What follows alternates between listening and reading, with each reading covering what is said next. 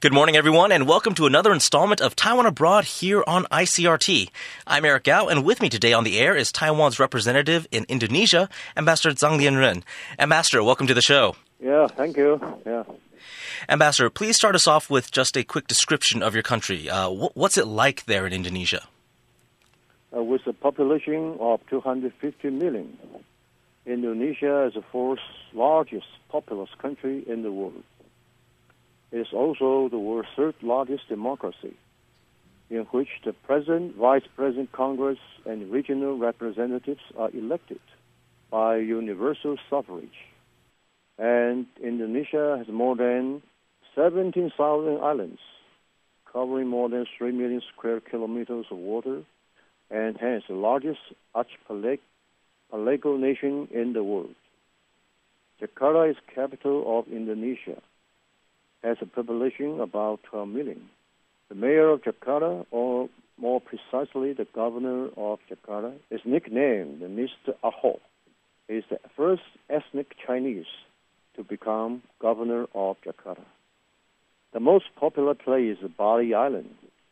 It is the most familiar destination for Taiwanese tourists. Nevertheless, there are also many other places worth visiting in Indonesia. For example, the Borobudur Buddhist Temple in central Java, Prambanan Hindu Temple in Yogyakarta, and the very beautiful beaches of Lombok Island, as well as the primitive forest in Kalimantan. All of these are famous spots for international visitors. Ambassador, what kind of political and business ties does Indonesia have with Taiwan right now? Well, bilateral trade and investments between Indonesia and Taiwan have always been very strong. Taiwan business started investing in Indonesia over some 20, 30 years ago. So far, there are some 8 Taiwan business organizations covering over 2,000 companies and around 20,000 people. The major investments here are in sectors such as furniture and shoe manufacturing, textiles and garments, electronics appliances and machinery, as well as auto parts.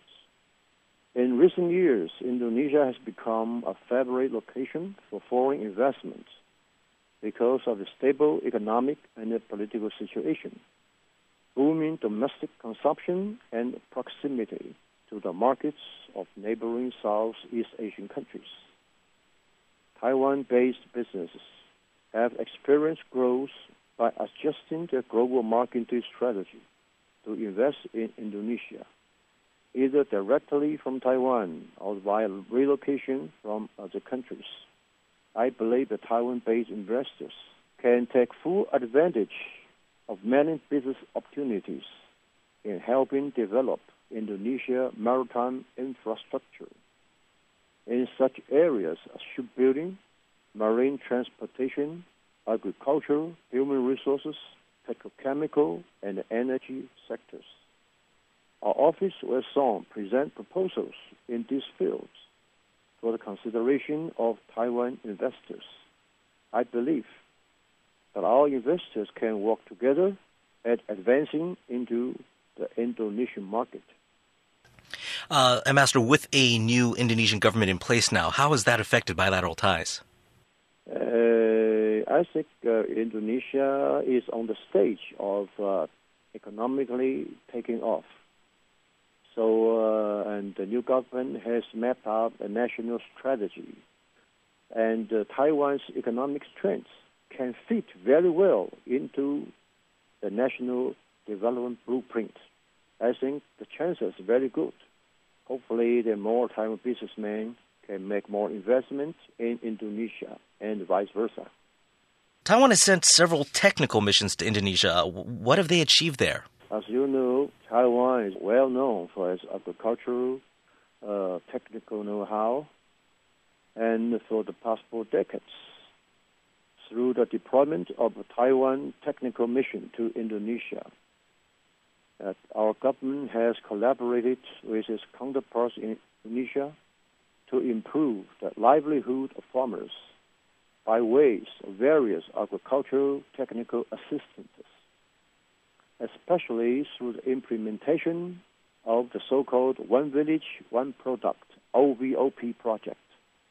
For example, the asparagus and orange products in Bali have benefited thousands of farming households. As agriculture is one of the priority policies of the new Indonesian government, therefore, we look forward to expanding our existing and successful agricultural cooperation programs in Indonesia, and to find ways to further expand projects that will benefit the farmers and upgrade their skills.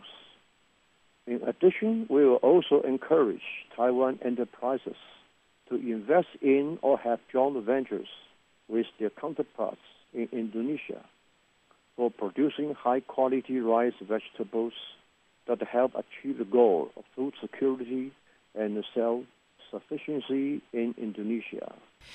I understand that Taiwan has signed cooperation agreements with Indonesia about higher education. Could you give us some more details about that? Our Ministry of Education formally launched the Study in Taiwan Enhancement Program in 2011 with annual budget of up to $1 billion. The number of international students under this program is expected to reach over 100,000 by the year 2016. The major content of the Study in Taiwan Enhancement programs, including English teaching programs, and recipients of Taiwan Scholarship can receive up to $40,000 per semester to cover tuition and academic fees. There's also a Huayu Scholarship, providing up to $25,000 per month for a study period from 2 months to a year. We've been chatting with Ambassador Zhang Liangrun from Indonesia. Ambassador, thank you so much for joining me on the air today. Okay, thank you very much. And that's it for this week's edition of Taiwan Abroad. I'm Eric Gao, and I'll see you back here next week.